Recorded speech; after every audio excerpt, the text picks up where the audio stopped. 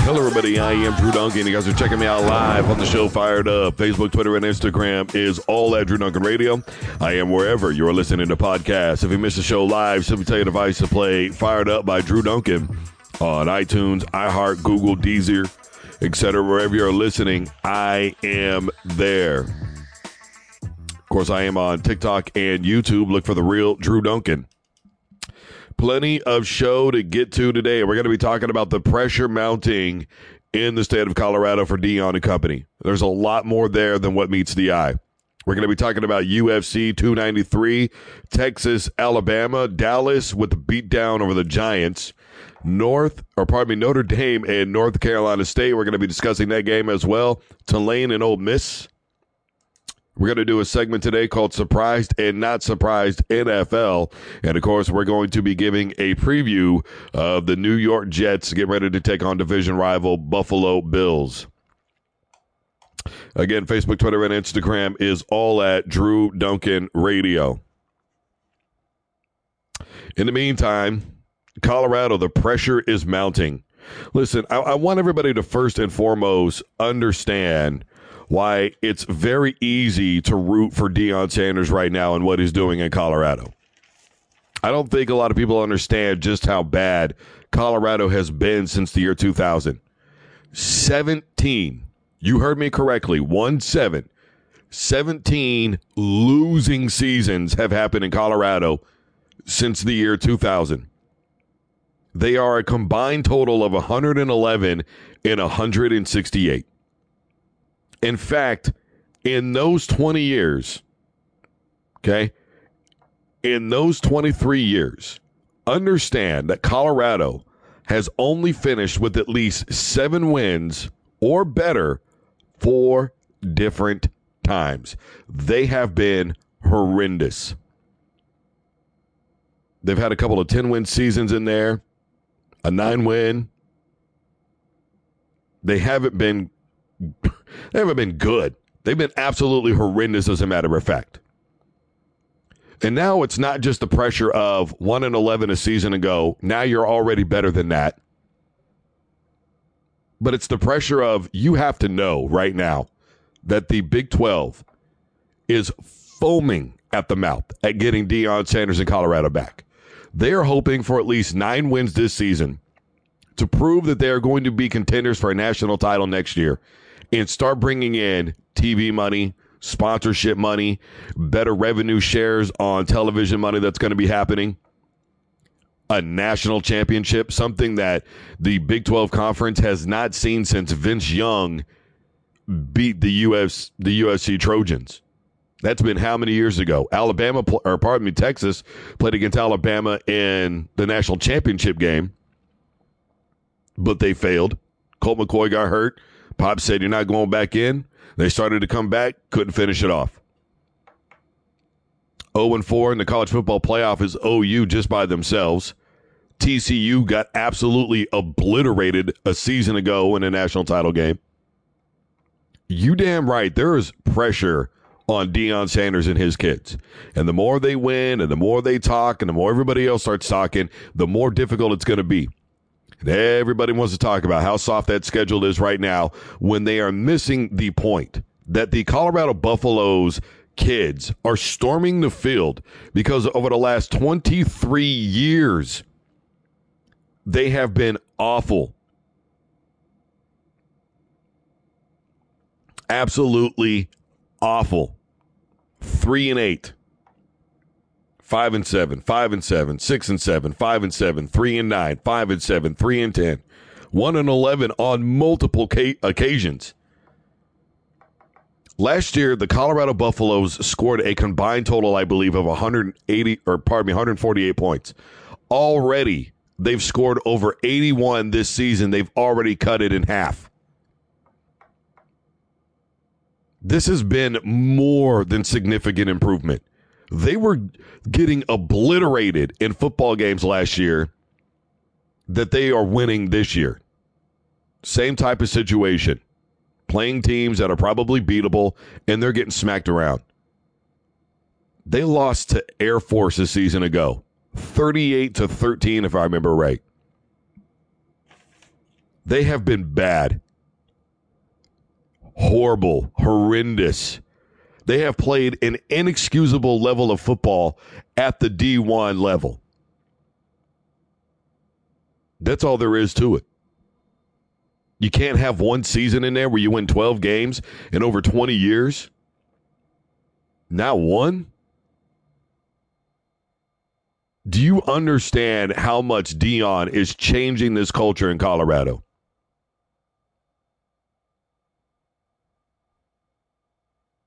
They have been outstanding, especially in the second half. First two games right out of the gate, over 700 yards of total offense in two halves of football. I think they've scored the better part of 51 points, if I'm not mistaken, in between second half and their first two football games. They forced a lot of turnovers against Nebraska. Look, I'm the first one. I'm going to tell you, Nebraska's not that good. The Big 12 is overrated. Colorado is going to be relied upon to save the Big 12 next season. Texas is gone. OU is out. Nebraska's not coming back. Arizona? What kind of addition is Arizona? Cincinnati. When you've got TCU, I mean, I've said right out of the gate when all those teams took off for the SEC and the Pac-12 and the Big Ten that OU and Texas should have had no problems rising to the top and competing for a national championship every year. Instead, you've had Baylor come in there. You've had TCU a couple of times. The fact of the matter is it should have been cut and dry, and it wasn't. A lot is riding on Deion's shoulders and the Colorado Buffaloes.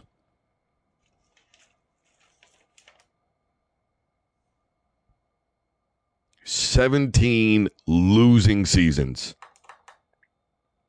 That's just egregious. Just egregious. He has night and day turned his program around. So, of course, people are going to be excited about it. I know Nebraska's not that good. I said from the beginning that I really wasn't sure about the quarterback. Made that phenomenal play opening week against Minnesota. But, you know, the turnovers. And I did say that Nebraska needed to improve on their run defense. They still do. I said the same thing about Colorado. They need to improve on their run defense. They need to improve on their run offense. Edwards and company not getting it done. First game out, 1.1 per carry. Second game, not a whole hell of a lot better. When the passing game breaks down, is the run game going to be there? If you can't stop the run against everybody, what are you going to do in the Pac-12, where they love running the football still? Other Big Ten teams that are better at running the football. What if they got to go up against Wisconsin, say, in the CFP game? I mean, they've got two backs right now getting over 100 yards a game. What are you going to do? I'm not saying it's a perfect thing. What I'm saying is Deion Sanders, from the last 20-some-odd seasons, it is a night and day look for the Colorado Buffaloes. And it should not be protested against by people who are just mad at the fact that this flashy dude is sitting in front of you winning football games. You're going to have to get over that. You are really going to have to get over that. You may not like it, but the kids love it. And Deion, as I said last week, and it got talked about this week, how he feels, he's not just raising athletes. He's raising sons. He's raising people to be husbands. He's raising them to go out in whatever their career field ends up being and being the absolute best at whatever it is they end up doing in life. You know, I had a coach tell me one time, he said, I'd rather go to your wedding than go to your funeral. I'll go to every wedding of every one of my kids, man. I'd rather be there than a funeral. And I think 90% of coaches think like that. And Deion is authentic. Plenty more to get to. Obviously, we're going to be talking more college football, Texas, Alabama. We're going to be talking about UFC Fight Night. We've got Tulane and Ole Miss to discuss. Surprised and not surprised in the NFL, the Dallas Cowboys. We'll be back right after this. Don't you dare touch that dial.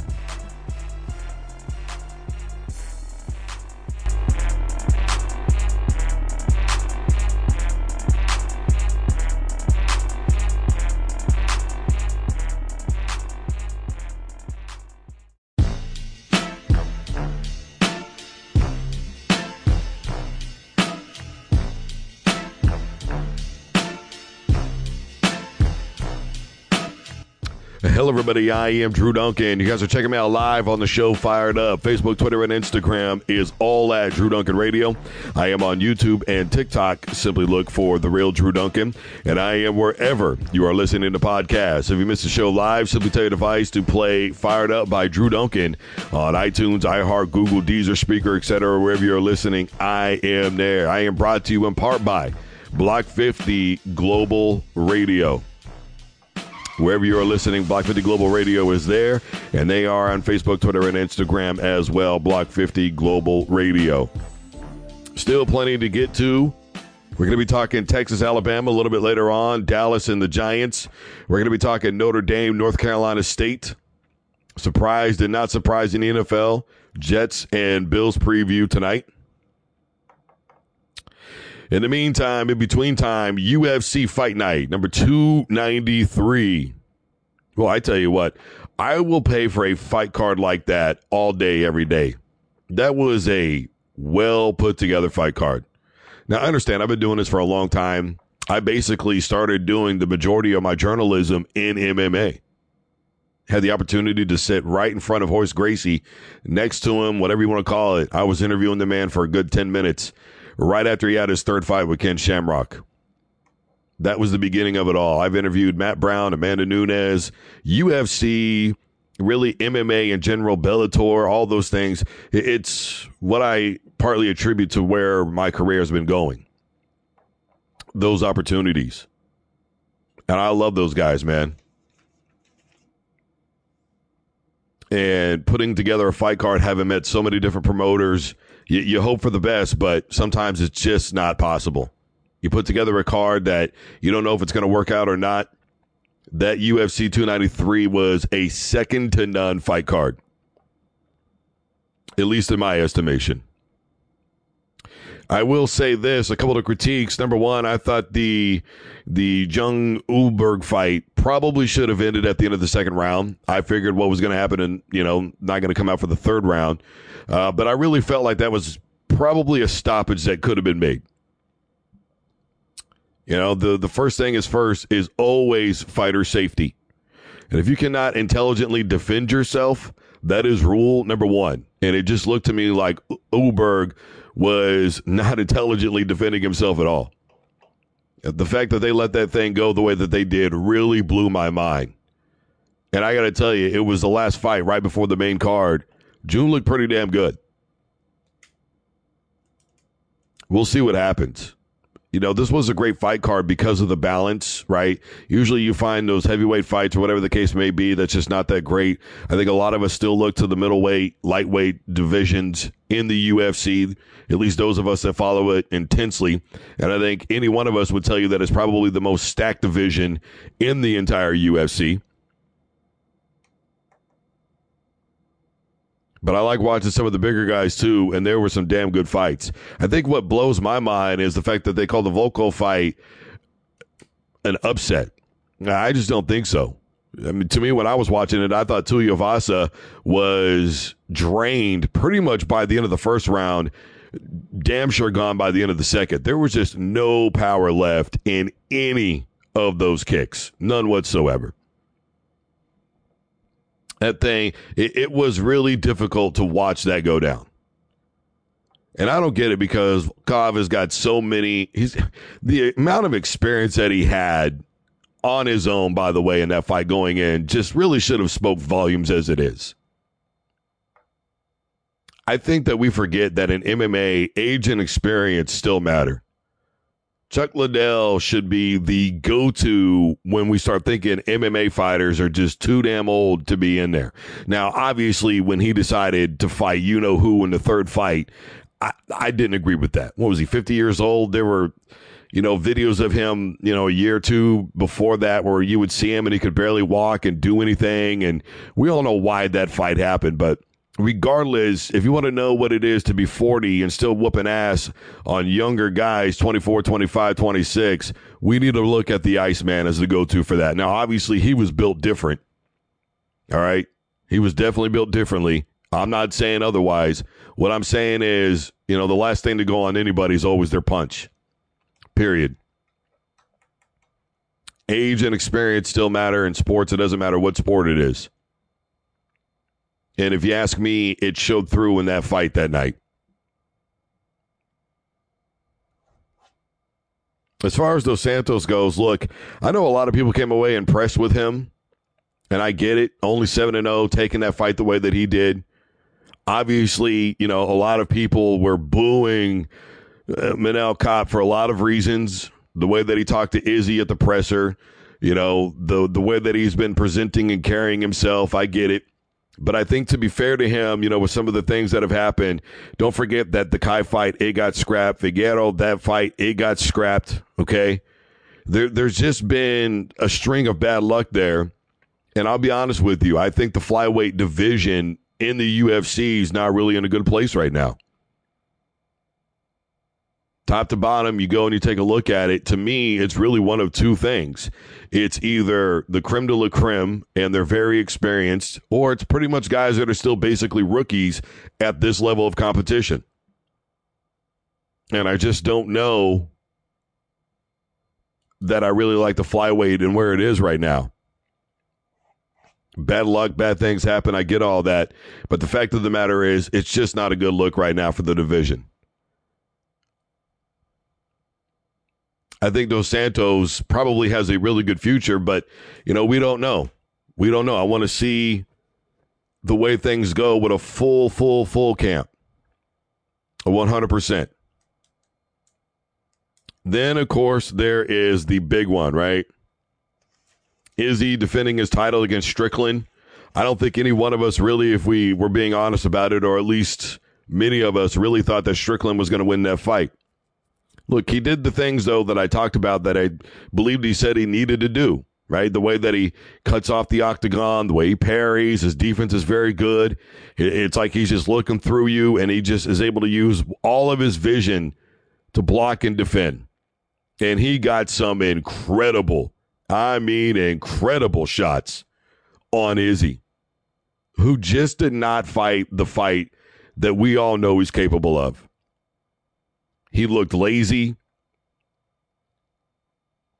To me, especially in the last round, he just looked like he was fighting like he had four or five more rounds to go. I'm just sitting there thinking about it. I'm watching this. I'm like, man, put some effort into this thing. You are losing. You're going to have to win by a knockout. And he still just kept doing like his own thing. You could tell he was starting to get a little afraid in that fight. At first, after the first round, he was trying to play it off, and I might get that to Izzy. But I'm going to tell you something. There was a clear point in that fight where I thought to myself, this dude is legitimately afraid. Strickland was winning the end of those rounds hard. And I think the only one that you could even begin to give to Izzy would be round number 2, and that would be about it. Other than that, that thing was dominated by Strickland. Picking his shots, patience with his moments, landing clean and flush.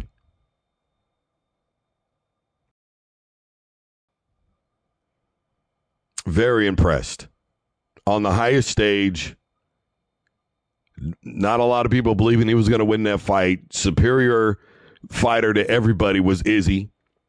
But I said also that Izzy just seems to fight better when he doesn't come out all super flashy and arrogant and, just doing kind of one of those as walkouts. It plays a big part of it, man. It's all about your focus. You can watch a lot by who's really ready for these fights when you look at their walkout.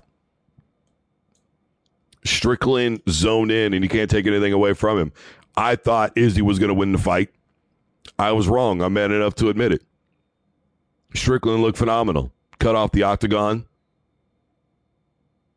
He didn't let Izzy, woo him with all the trickery and all that kind of stuff that he does.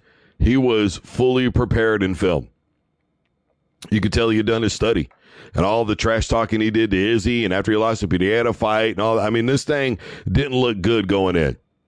It really didn't. It looked like Dana White was allowing Izzy to just beat up on somebody that he didn't like. And it didn't go down like that. And Izzy was really great about it after the fight. He gave Strickland his props.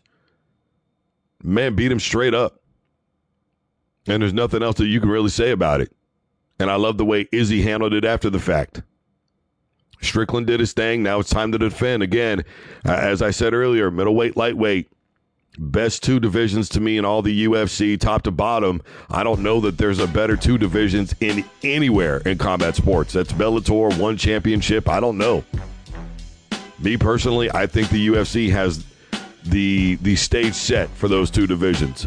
All right, everybody. I am Drew Duncan. Facebook, Twitter, and Instagram is all at Drew Duncan Radio. I am wherever you're listening to podcasts. Simply tell your device to play Fired Up by Drew Duncan. If you missed the show live, wherever you are listening to podcast, plenty more to get to. We're going to be talking Texas, Bama, Dallas, New York. We'll be back right after this. Don't you dare touch that dial.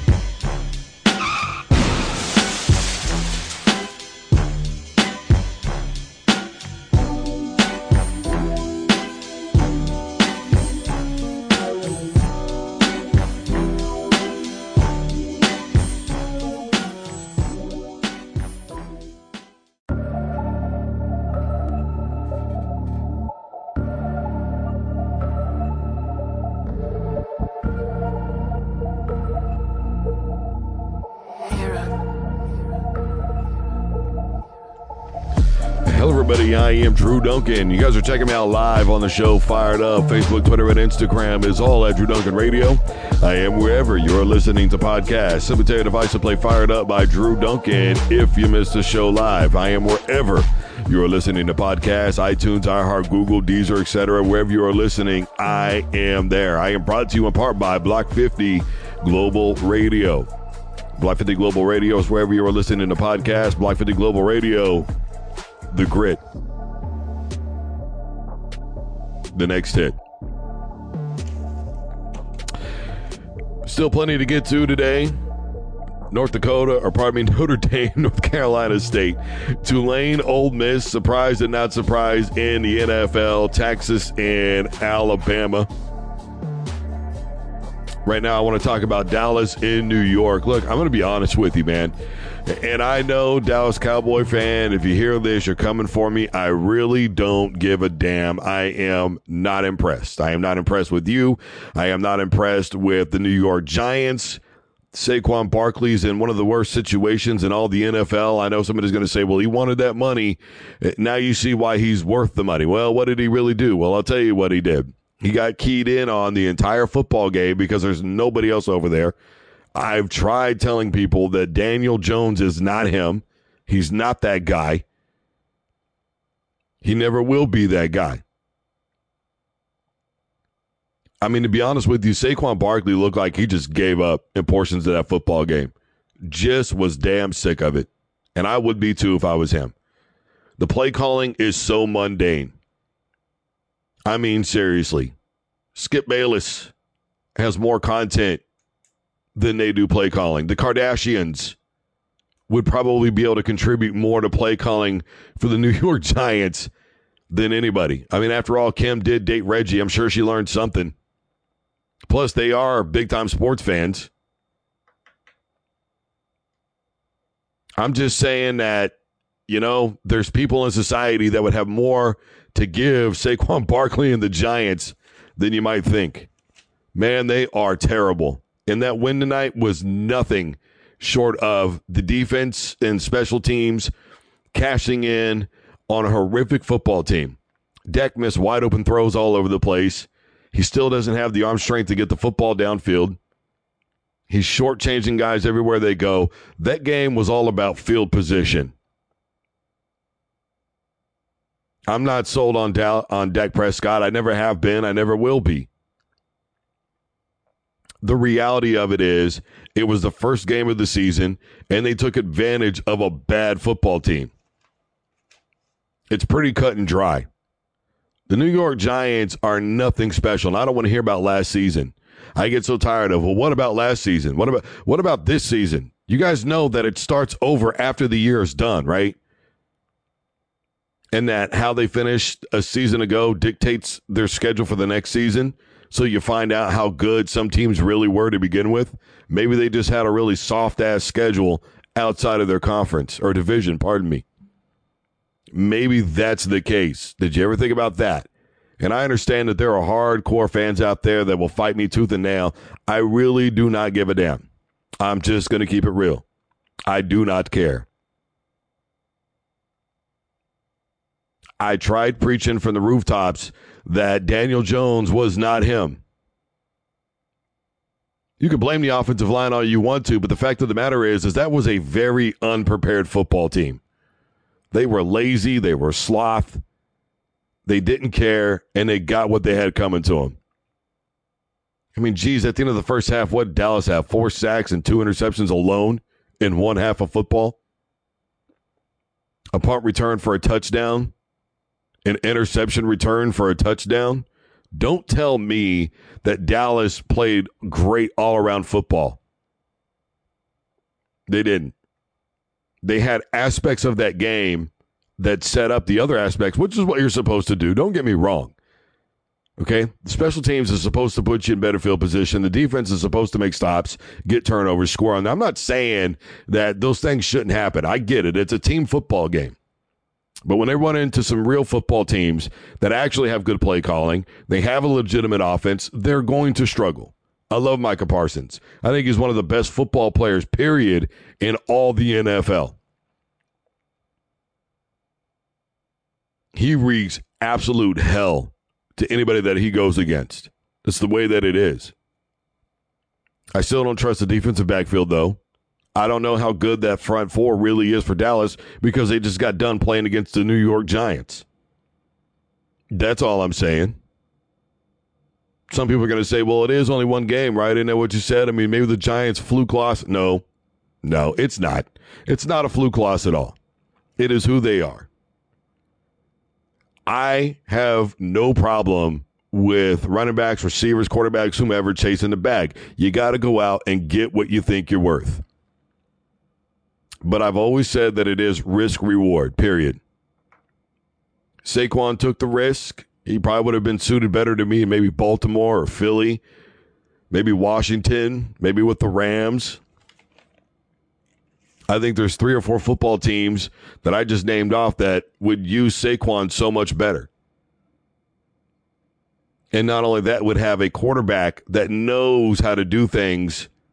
I mean, come on, look at what Matthew Stafford did today. I really thought the Rams were going to need to run the football a lot against the Seahawks. They tried to, but it was really unsuccessfully. Matthew Stafford played a hell of a game today. Or yesterday, pardon me. He really did. Imagine what Saquon would look like over there in L.A. with that style and that system. What he would look like in Baltimore. After all, was in a J.K. Dobbins. He's down and out. So I believe that Saquon would be able to plug and play in a lot of other places 3 times as good. The Giants are just a bad football team, and there's no way to measure this game. They were turning the football over to the very end. I mean, wasn't there a fumble into the fourth quarter? I applaud the Dallas Cowboys for playing aggressive defense. And to be fair, they probably actually have a really good defense this season. I'm not saying that they don't. I'm just saying I don't think they have a true offense. That defense and special teams is what propelled the Dallas Cowboys to the win. And if you ask me, they are the real MVPs of that football game. We have to get to a point where we stop only thinking quarterbacks are MVPs. Only wide receivers are great. That running backs don't matter. That offensive line play doesn't matter. That defenses don't matter. They do. It's a team game until you want to tell me that so-and-so carried a football team when they didn't. Dak is not carrying this football team anywhere. I am not impressed with their win over the New York Football Giants. You can't make me change my mind. That's all there is to it. I got some friends that are hardcore Dallas Cowboy fans. They hate how I feel about the Cowboys. But then reality sets in every year at the end of the season, and I just sit back and smile quietly to myself because I know what happened, and I knew it was going to happen. It's still make or break for Dak Prescott. He may have been bought a little bit more time, but not a lot. You absolutely have Trey Lance foaming at the mouth. And the minute anything goes wrong in Dallas, he's going in. It's one win. It's against the Giants, who I didn't think would be good this season. I'm not convinced of Dallas. I'm really not convinced of Philly. I'm not convinced of the entire NFC East, if I'm being honest with you. I thought it was poor game management by the New England Patriots at the end of the football game. Still had a chance to win. Coaching is a lot in the NFL. Don't believe me? Go look at Kansas City deciding to go for it on 4th and 25 from their own 30-yard line with all 3 timeouts left and a 2-minute warning. Instead of pinning them deep with a defense that had only given up 14 points in that game. Don't let that final score fool you. It was an interception on the difference maker that made what that game was. Brian Banks returning that thing back. That's all I'm saying. All right, everybody, I am Drew Duncan. The show is called Fired Up. Facebook, Twitter, and Instagram is all at Drew Duncan Radio. I am wherever you are listening to podcasts. Simply tell your device to play Fired Up by Drew Duncan on iTunes, iHeart, Google, Spreaker, Deezer, etc. Wherever you're listening, I am there. Still plenty to get to. We're going to take a quick break. We'll be back right after this. Don't you dare touch that dial.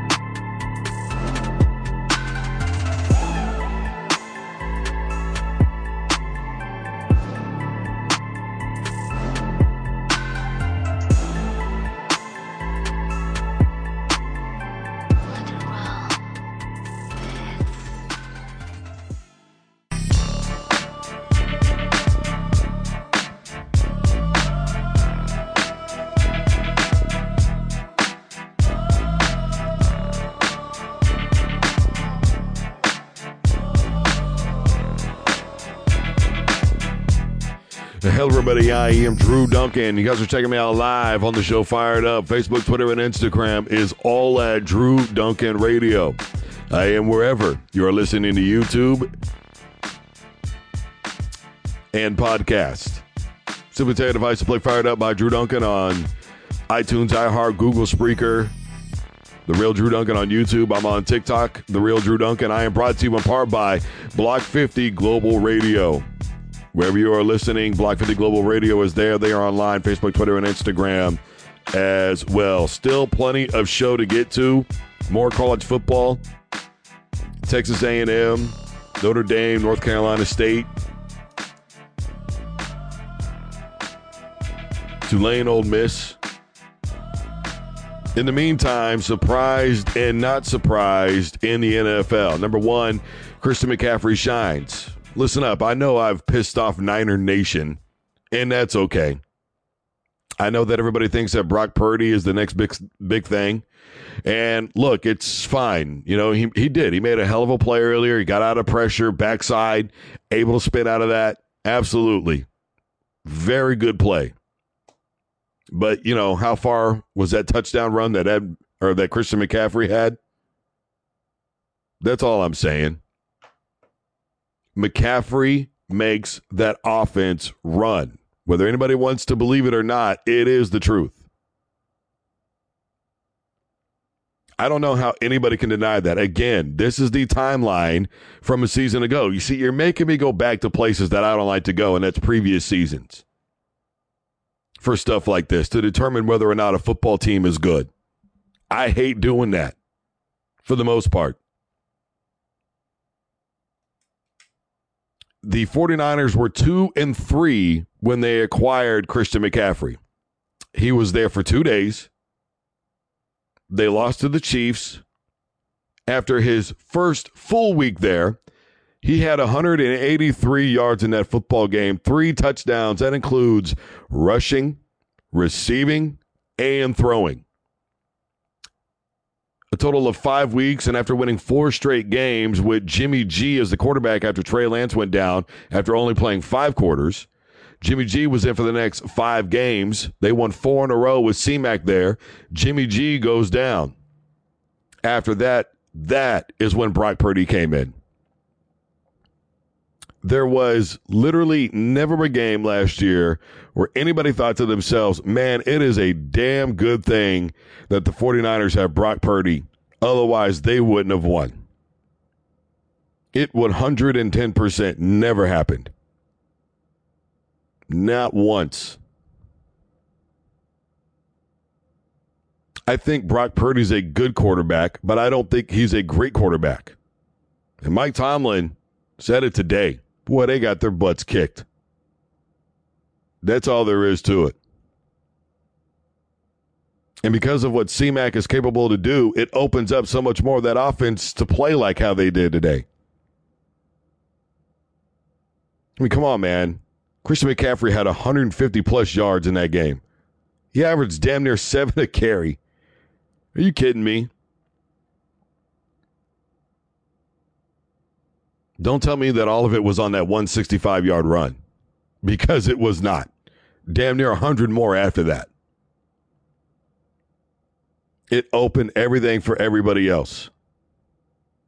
And it takes so much pressure off of Debo.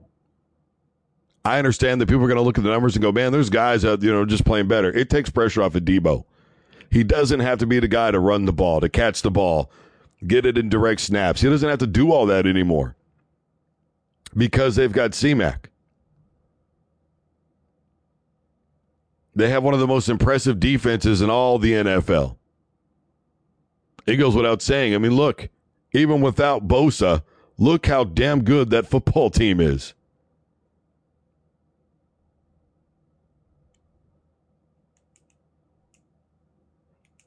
At least at his best, I should say. It's just a point of fact. The 49ers are a very well-balanced football team. They really are. But what I'm pointing to you is, though, is if you didn't have Brock Purdy, and let's say you had one of the top-tier quarterbacks in all the NFL. Let's say you had a Patrick Mahomes. Let's say you had an Aaron Rodgers. Let's say you had a John Elway.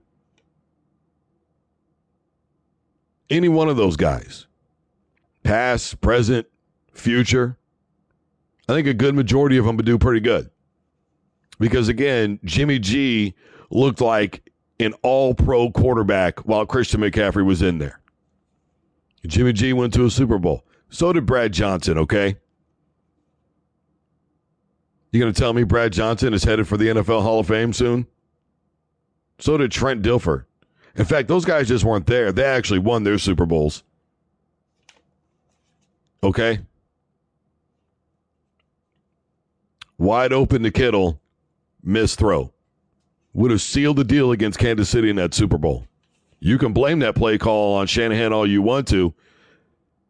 The fact of the matter is, it was one of the few times that it actually was a good play call. They just failed to execute at the quarterback position.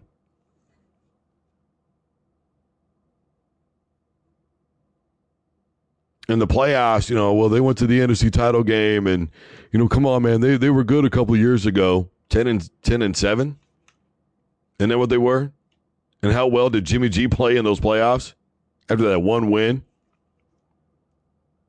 All I'm simply saying is they are a very well-rounded football team now that they've got Christian McCaffrey. They got a football coach that understands how to use him. I think he loves being there. I'll be honest. I think he absolutely loves the team that he's on. I'm just saying that right now, if you had quarterbacks like Lamar Jackson, I just think that football team would be miles ahead of where they currently are offensively with Brock Purdy if it all breaks down. That's all I'm saying. If the run game isn't there one day for whatever reason, and the defense, you just find a bad matchup, and now you've got to force Brock Purdy to go out there and be a quarterback, a true quarterback.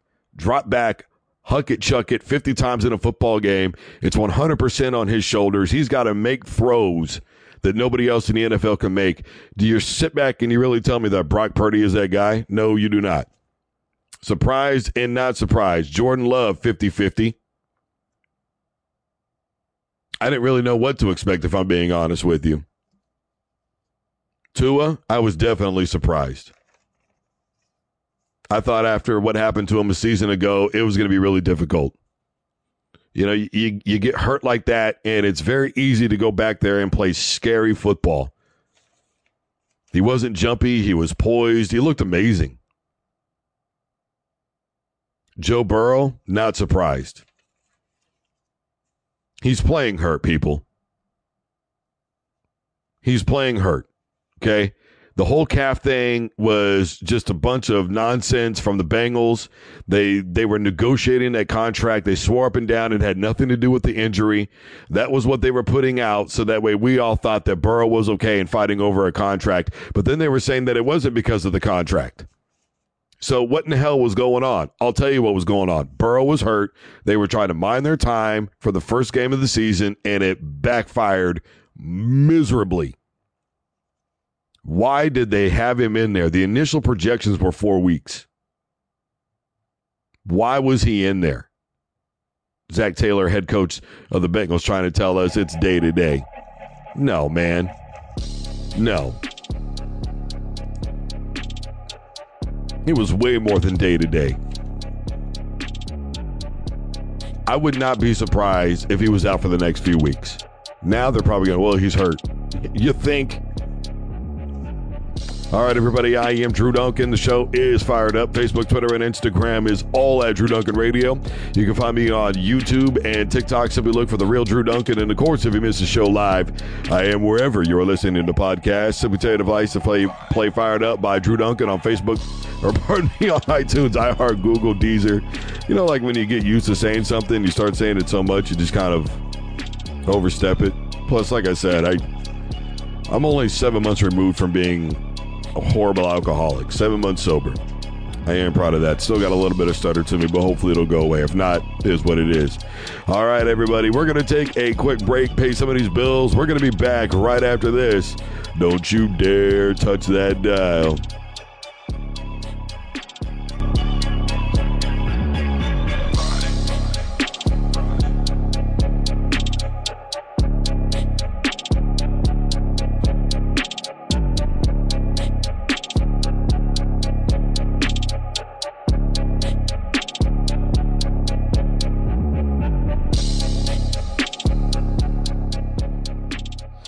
Hello, everybody. I am Drew Duncan. You guys are checking me out live on Block 50 Global Radio. Thank you for tuning in. Do not forget that Facebook, Twitter, and Instagram is all at Block 50 Global Radio.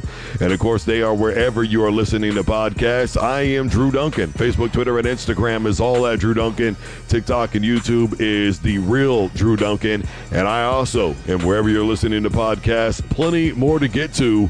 We're going to be back right after this quick commercial break. Don't you dare touch that dial.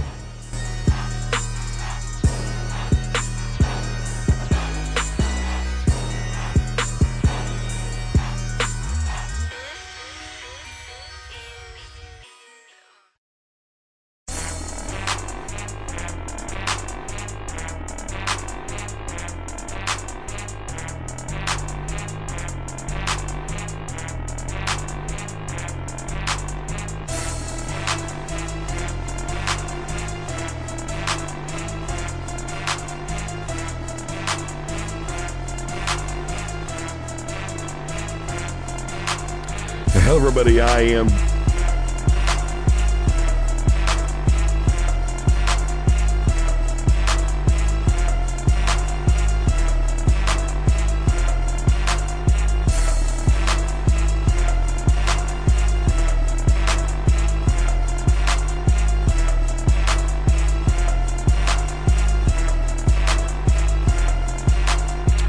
Hello, everybody. I am Drew Duncan. You guys are checking me out live on the show Fired Up. Facebook, Twitter, and Instagram is all at Drew Duncan Radio.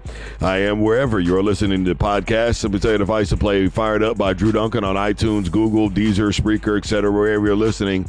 If you miss the show live, I am there. Still plenty to get to today. We're going to be talking about the New York Jets taking on the Buffalo Bills tonight. Got more college football with Notre Dame, Ole Miss. In the meantime, I want to get down to Texas, Alabama. You know, again, this is one of those games where everybody was talking about a season ago. I will say this. Of all the games so far at the beginning of the year where everybody was talking about last season, this is the one that, to me, as I'm watching it, I'm sitting there, especially, third quarter, Texas misses that field goal off the turnover, and I'm just thinking to myself, this is like last season. They are going to fail in putting this game away.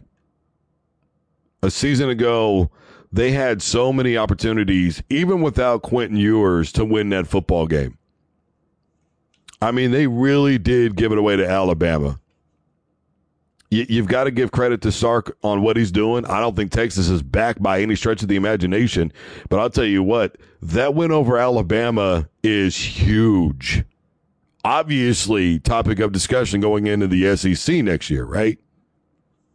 There's not a single one of us out there, including myself, that really thinks that Texas and Oklahoma is going to compete year in and year out in the USC. Saban and company still run the rooster over there. Right now it's the Bulldogs. We could be seeing that shift. I'm not ready to call it yet. After their opening games, they're looking hella good. So I'm not going to say that they're not. But Sark has got something going on in Texas. I think obviously to me the Big 12 is theirs for the taking this year. I'm not convinced on OU with their win over Arkansas State. That thing does not impress me. I don't care if they had scored 170 in that game. It would not have impressed me at all. Okay, you beat up on a little team like that. We'll see what happens when you got to play the real deal. That's all I'm saying. I've always said that I don't think that the Big 12 is that strong.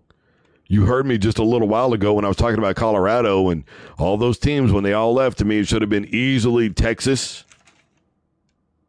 and OU. They should have far and away taken complete control of that conference, but they couldn't get it done. This win for Texas should be the confidence boost that they'll need to carry them through some tougher aspects. Look, understand that in conference play, what makes it so significantly more difficult sometimes, even in weaker conferences, is the fact that these coaches see you every single year and they know your tendencies. They know what type of players you're recruiting. They know what your tendencies are. Even if they can't get the type of athletes that you have, even if they can't put together quite the game plan that they need to win it, it can still make for more competitive football games. And I think Texas showed that they have an opportunity to take the Big 12. Now, whether or not they're going to be thunderous in the college football playoff, I'll be honest with you, I'm not sold. I'm not really big on Big 12 football right now, and I haven't been for a very long time. Again, OU, 0-4 in the CFP. TCU, 1 win, got obliterated the next game. It's not a good look right now for the Big 12. There is a lot of pressure on Colorado coming in and potentially Texas going out. But here's the thing, though. If you're the Big 12, do you really want Texas to make a run for a championship the year before they go ahead and get the hell out of Dodge? I mean, that's the question you got to ask yourself. Is the juice going to be worth the squeeze, my man? That's going to be the main thing. I got to tell you, I'm not really confident that the Big 12 would want that, if I'm just being very honest with you. Because it's not going to do them any good because OU does it, Texas does it, that TV money and all those revenue shares and everything, that's all going to follow them on out the door on over to the SEC. That's exactly how that's going to work. In the meantime, if we're just talking about football in and of itself, if we're just talking about Quentin Ewers and Texas and what they did, being able to pull away in that football game and make some really good plays and be different from the squad that they had last year. Because, again, as I pointed out in the preview on Friday, with the exception of Ewers, and we didn't, he got hurt for most of the season last year. I didn't know if he'd be able to stay healthy through this football game. So even with him, it was still a very different-looking Texas team. And one thing I said was I think that they are either going to run downhill on Alabama and throw it deep, and that would be about it. Run it up the middle, take shots deep. I didn't think there'd be a whole lot of in between there. I mean, obviously, you're going to have, your routes 12 yards or whatever over the top. But still, to me, Texas did exactly that. All the shots that they took deep, the running downhill with the running backs the way I believe that they would do, that's exactly what they did for that football game. And defensively, they came up with enough big plays that they were able to put that game out of reach eventually. And the offense capitalized on them. Look, I love Alabama. But every good thing must come to an end. Did we see the end of Alabama in this game? I don't know, but it certainly doesn't look good, at least the Nick Saban era. Look, he's been reloading for so long now that I don't know that we know exactly how to judge his losses anymore. For the time being, because of Nick Saban and Alabama being who they are for basically the better part of 14 years, at this point, it's very easy to say that win for Texas could be the defining moment of their season until they get to the CFP, and everybody will probably look back on that win with more than likely how Alabama will finish and go, that was the defining game. And not just this season, but potentially the overall turnaround for the Texas Longhorns. Look, you want to get good college recruits in when you're going to the best conference in all of college football. You win games like that on national television during prime time. That's how. That's what gets mom and dad's attention. That's what gets the aunt and uncle's attention. That's what gets the grandma and grandpa's attention. That's what gets the new recruits' attention. You beat somebody like that in their own backyard, and I want to go to Alabama and win a game like that. I want to play for Texas, and I want to go to Alabama, and I want to win a game like that. A game that means everything this time of year. Because every single one of them, they are going to look back one day. Ewers, the whole football team, they are going to look back one day. They're going to be about my age. They're going to be sitting around. They're going to be looking back, and they're going to go, you know what we did? We took down Nick Saban and the Alabama Crimson Tide, and people are still talking about it. We beat them in their own backyard at their own game. Nobody thought we could do it. They called us underdogs, which, again, 2 top 15 teams ranked in college football. I don't know how you call it an upset, but whatever. We'll see how this ends up playing out.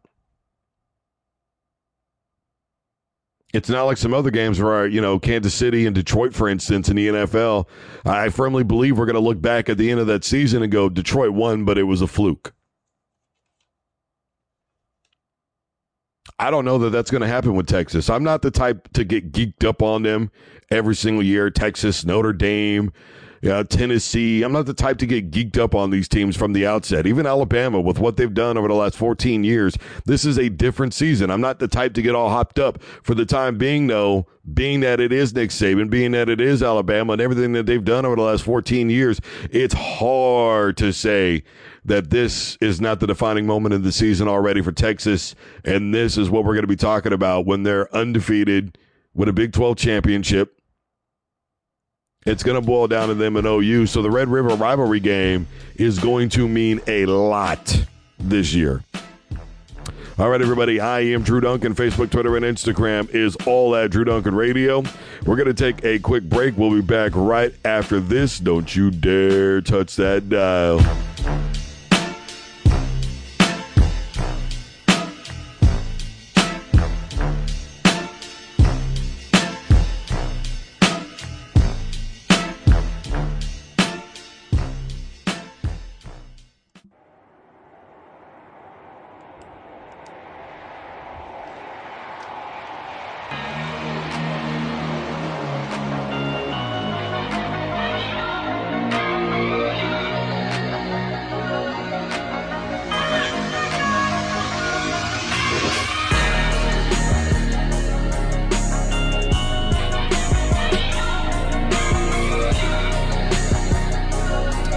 Hello, everybody. I am Drew Duncan. The show is called Fired Up, and we are live. Facebook, Twitter, and Instagram is all at Drew Duncan Radio. I am on TikTok. Simply look for The Real Drew Duncan. Same with YouTube, The Real Drew Duncan.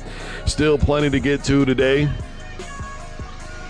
We're going to be talking Tulane and Ole Miss. Obviously, we still got to preview the Jets and Bills, that game for tonight. Still plenty to get to. And by the way, real quick, I just really want to add on to surprised, not surprised in the NFL. I was really surprised that Matthew Stafford played the way that he did. I thought the Rams were going to win that football game, but I didn't think they were going to win it like that. Really didn't. Again, like I said, that defense, I think, ranked, was it 24th, 25th, something like that in the NFL last year. You know, they made some improvements, still got Bobby Wagner, but just don't think it's going to be enough. Like maybe Pete Carroll's wearing down in Seattle. Geno is not as good as folks say he is, but it is what it is. In the meantime, in between time, Notre Dame, North Carolina State. You know, what I talked about with that football game was Brennan Armstrong, and there just being a little bit too much on his back, right? North Carolina State, you know, the game before, was it 19 carries, 27 pass, you know, throws at least. That's excluding pass plays, you know, that resulted in him, you know, getting sacked or, you know, whatever the case may be. But it's just a lot to ask of your quarterback. It really is. When you don't have any type of run game whatsoever that's going to help him out back there, it's all on one guy. And it's the thing that I keep talking about. If it breaks down, who can you really rely on? And the thing is, though, is it's going to break down a lot of North Carolina State because there's not a lot around Brennan Armstrong, who, again, I said last weekend, I don't think he's any All-American by any stretch of the imagination. But to win the football game, I wanted to see shovel plays and some draw plays, which we saw, but not a lot of. And they got very back into the routine of let's just drop back and chuck it. Well, look, there are teams that are built few and far in between that can win football games like that, from the NFL level all the way down. Look at the Kansas City Chiefs. Look, believe it or not, whatever happened on Thursday, how many times have we seen them just go back there, rear back, and throw it around and win football games? Right now, the Colorado Buffaloes are doing it with Shedeur Sanders. But again, I have said Colorado needs to really improve their run game offensively and their run defense. There's got to be at some point something around the quarterback that can help him win football games. Tough, hard-nosed football games deep down in the trenches. It still matters. It's always going to be a thing. I am a firm believer that a good running game and a great defense will get you where you need to go. And that is exactly what Notre Dame has. Estime played out of his mind football. What do you have, over 150 in that game? You know, I said from the outset, and I know a lot of people don't want to hear me on it, but to me, Estime is the real MVP of the Notre Dame Fighting Irish. To me, he was the real MVP in the game against Navy. He was the real MVP the week after, and he was the real MVP this past week. I thought if there was anybody out there that could get beat on an upset, it was going to be North Carolina State beating Notre Dame. And I understand that when I say that, I mean a true upset. An unranked football team that we know is not that great, going up against a ranked football team that a lot of people believe could have college football playoff aspirations this season. Everybody's geeked out on Sam Hartman. I get all that. What I am simply debating on is who the real MVP is. And I think it's the defensive line, the offensive line, Estime, and the run game. I'm not saying Hartman's not a good quarterback. What I'm saying is he's in a very good situation right now. And Notre Dame's coaching, I think, has honestly improved from Coach Kelly. I'm just going to say it. I don't think Coach Kelly is that good of a football coach. Well, they played in a national title game. Did they even score against Alabama? I can't remember. I could have sworn that the game was like 35-0 at one point. Off the top of my head, I can't remember if Notre Dame put up points or not, but if they did, it was in the fourth quarter, but nobody gave a damn. How'd they do in the college football playoff? Didn't they get dusted? The point of what I'm saying is they are in a far better situation right now overall than where they were. And I know people are going to say, well, NIL deals are going to help out and all that. I'm not saying that that's not the case, but you know what? It still takes a coach to know how to recruit those guys, get them there, and get them in place so that way they can get those deals. You don't think that's not a big factor? And at the end of the day, just because somebody can go somewhere when they're yet young and get that kind of money, who says what's guaranteed? Money is a shady business, always has been, always will be.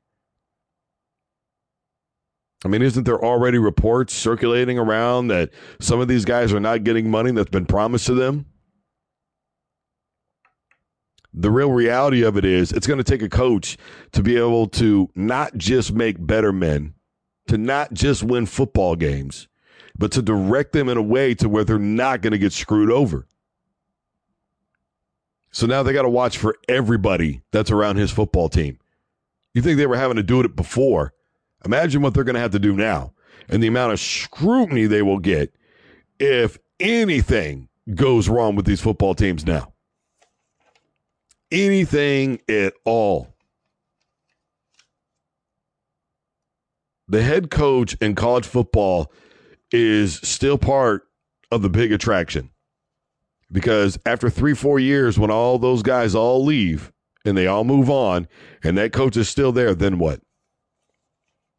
Interchanging, constant rotating players, especially now with the transfer portal, it is a big deal. Because locker rooms still matter in football. Can we get along with these guys? Will they fit the culture here? Will they blend in with the majority of my guys? If they stand out, is it going to be good or bad? Are they going to cause problems in the locker room? Are they going to start rumors about other players? Are they going to have an attitude? There's guys that have already been here 3 years. He's been here 1 year. He's got to know how to step in and assert himself without being too aggressive and putting off the guys not wanting to play for him. There's a lot of things about being in a locker room. So far, it looks like Hartman's done a pretty good job. I'm not saying that he hasn't. I'm just saying I think that even if you took out Hartman and even put somebody in like a Brennan Armstrong, I think you would still have a successful Notre Dame football team right now. That's what I'm saying. It didn't work last year. Well, Estime wasn't going to be getting the brunt the way that he is this season. And let's not forget, it was kind of a breakout year, I guess, if you want to call it, for Estime. He had 1,300 all-purpose yards. He wasn't being used in the run game the same way, or I should say amount of times, that he has been already this season. They are minimizing other things with him and maximizing him in the run game. And I said from the beginning of the year that he was going to be the difference on this football team, and he is offensively. I think they have one of the best run-blocking O-lines in all of college football. I think they have one of the best D-lines in all of college football. And as long as that wheel continues to stay greased up, why can't Notre Dame finally make a run this season? Well, we're going to be looking at the guy throwing the football. How many mistakes does he make? Because turnovers, regardless of how good a football team is, are absolute killers. Do the guys want to play for him? Can he make the big throw when the game is on the line? We're about to find out. A lot of impressive yards at Wake Forest. The W column was coming up a little bit short. That's all I'm saying. That's all I'm saying. I'm not being a jerk. I don't know why you're such a jerk. You know. Deep voice, man. Maybe it makes you sound more intense than I really am. Who the hell knows? All right, everybody. I am Drew Duncan. The show's called Fired Up. I am live. Facebook, Twitter, and Instagram is all at Drew Duncan Radio. I am brought to you in part by Block 50 Global Radio. Block 50 Global Radio is online on Facebook, Twitter, and Instagram, and they are wherever you are listening to podcasts as well. Still plenty to get to. Obviously, we're going to be talking about Jets and Bills coming up. Can I get my music over here? My man. Good looking out. There it is. That's what I'm talking about. Still plenty to get to. We've got Tulane and Ole Miss to talk about. More college football. We're going to pay some of these bills. We're going to take a quick break. Man, I love this song. One of the greatest beats of all time, really. It's timeless. We'll be back right after this. Don't you dare touch that dial.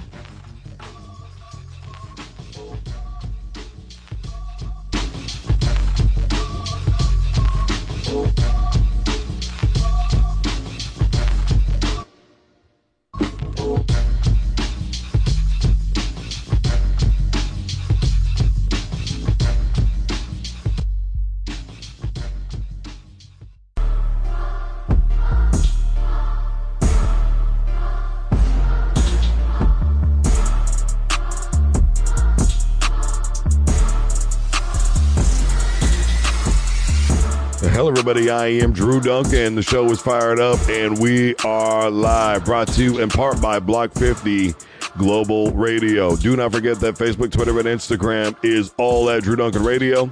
I am wherever you are listening to podcasts. You missed the show live? Simply tell your device to play Fired Up by Drew Duncan on iTunes, iHeart, Google, Spreaker, etc. Wherever you are listening, I am there.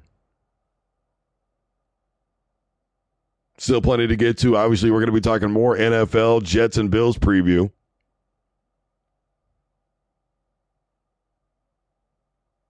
In the meantime,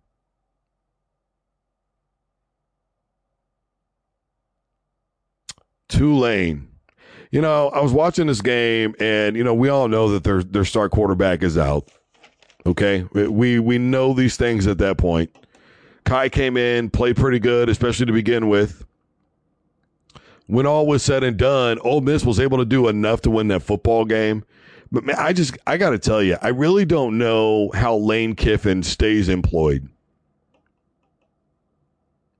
There are some really talented kids on that Tulane football team. There really are, and I'm a huge underdog guy. I love the Cincinnatis, the Central Floridas, the Houstons.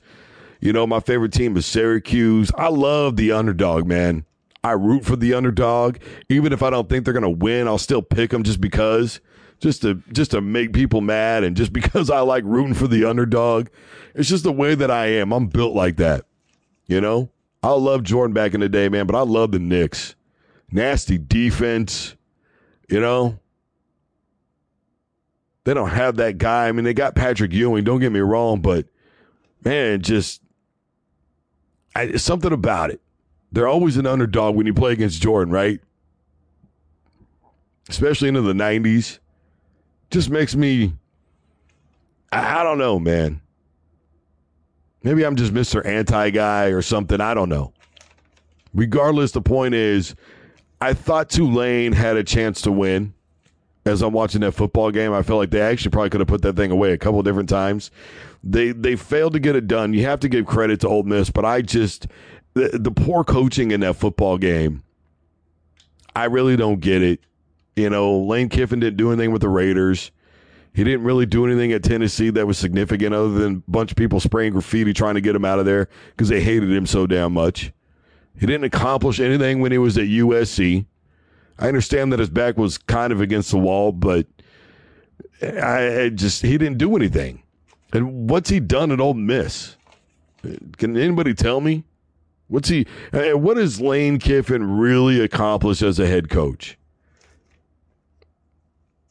I just look at that football game, and I think to myself, when all is said and done, as good as Tulane is, they're not great. They're coached better, I'll tell you that much.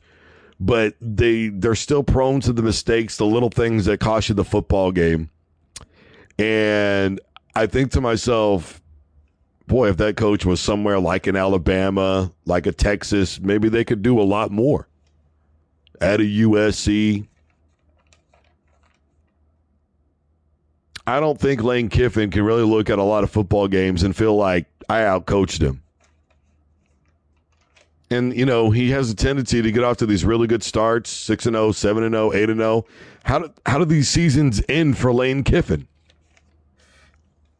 The fact of the matter is, Lane is not that good of a football coach. Now, I will say this. I think Ole Miss has a lot of talent. And I think defensively, given a couple of adjustments, they could probably be one of the better defenses in all college football. And the SEC's got kind of a weird dynamic going on right now, right? It's more Georgia than it is Alabama, although Alabama, until proven otherwise, is still dominant. I'm not really sure that LSU is going to be a factor, but Heupel's turning things around, right, for Tennessee. At least it appears so. So the SEC East is starting to take on more of what we saw with the SEC West, where it was Bama, it was LSU, it was Auburn.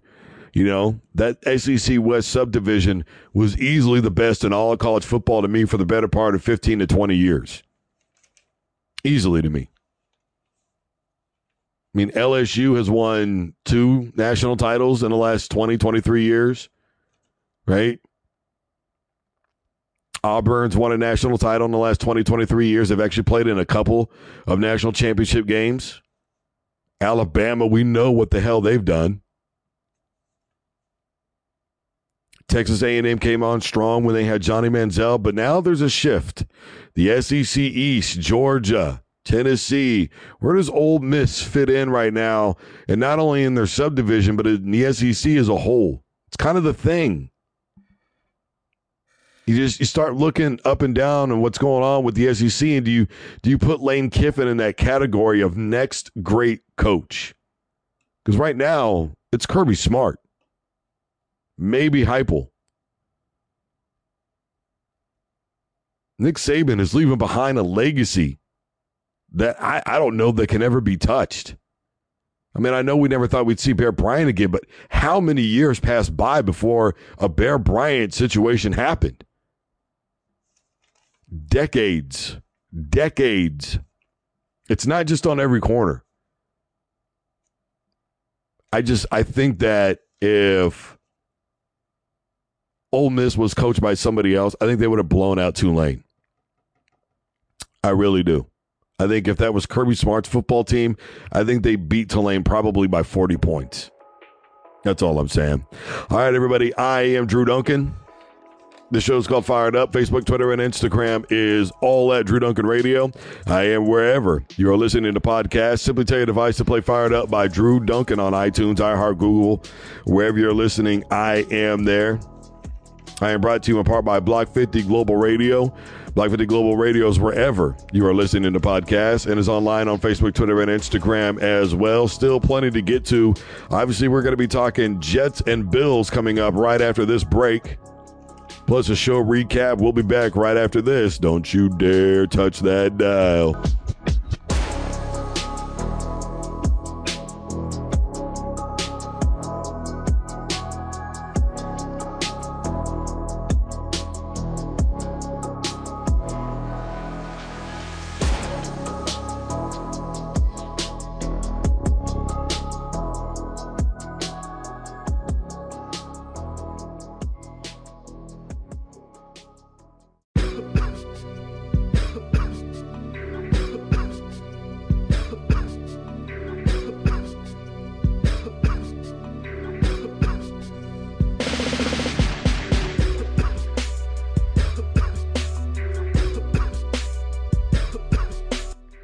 Hello, everybody. I am Drew Duncan. You guys are checking me out live on the show Fired Up. Facebook, Twitter, and Instagram is all at Drew Duncan Radio. I am wherever you're listening to podcasts. So we tell your device to play Fired Up by Drew Duncan if you missed the show live. I am on TikTok and YouTube, so we look for The Real Drew Duncan. And, of course, I am brought to you in part by Block 50 Global Radio. Block 50 Global Radio is online wherever you are. Facebook, Twitter, and Instagram. Wherever you're listening to podcasts, Block 50 Global Radio is there. It's not just sports talk, guys. It's music shows, it's city nights. A lot of variety on Block 50 Global Radio. In the meantime, not going to spend a lot of time on this. Look, here's the bottom line to the Jets and Bills coming up tonight. Okay? Josh Allen, and I don't mean to poke fun at him. Actually, I do. It's almost like you feel like he's got real talent until he's around somebody that's got real talent. Really, that kind of seems to be the Buffalo Bills, if I'm being honest with you. I mean, the old joke in the 90s, you know what Bills means, don't you? Boy, I love losing Super Bowls. I understand that they have ran into Patrick Mahomes and Joe Burrow. I get all that. But at some point, in order to prove that you're better, you have to win those football games. That is whether you like it or not.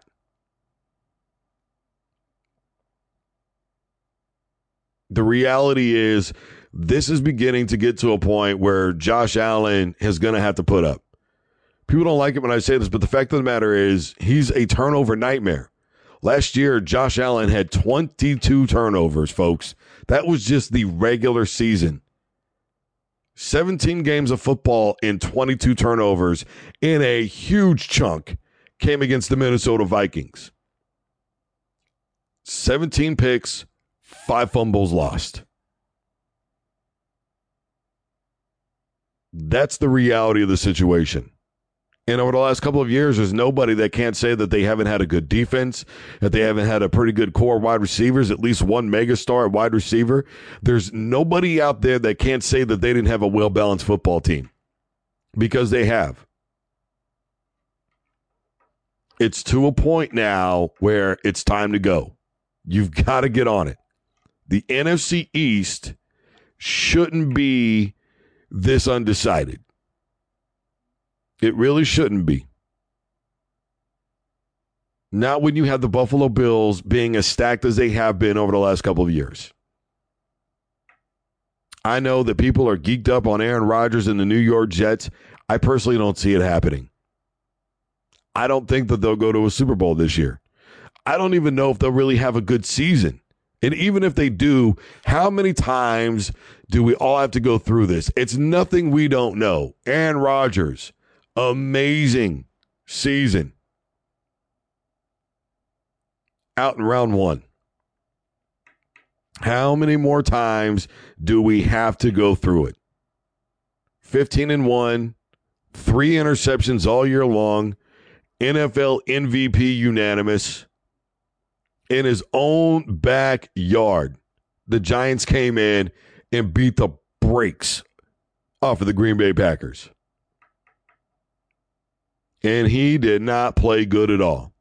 I'm not taking anything away from the Giants. I'm just saying, come on, man.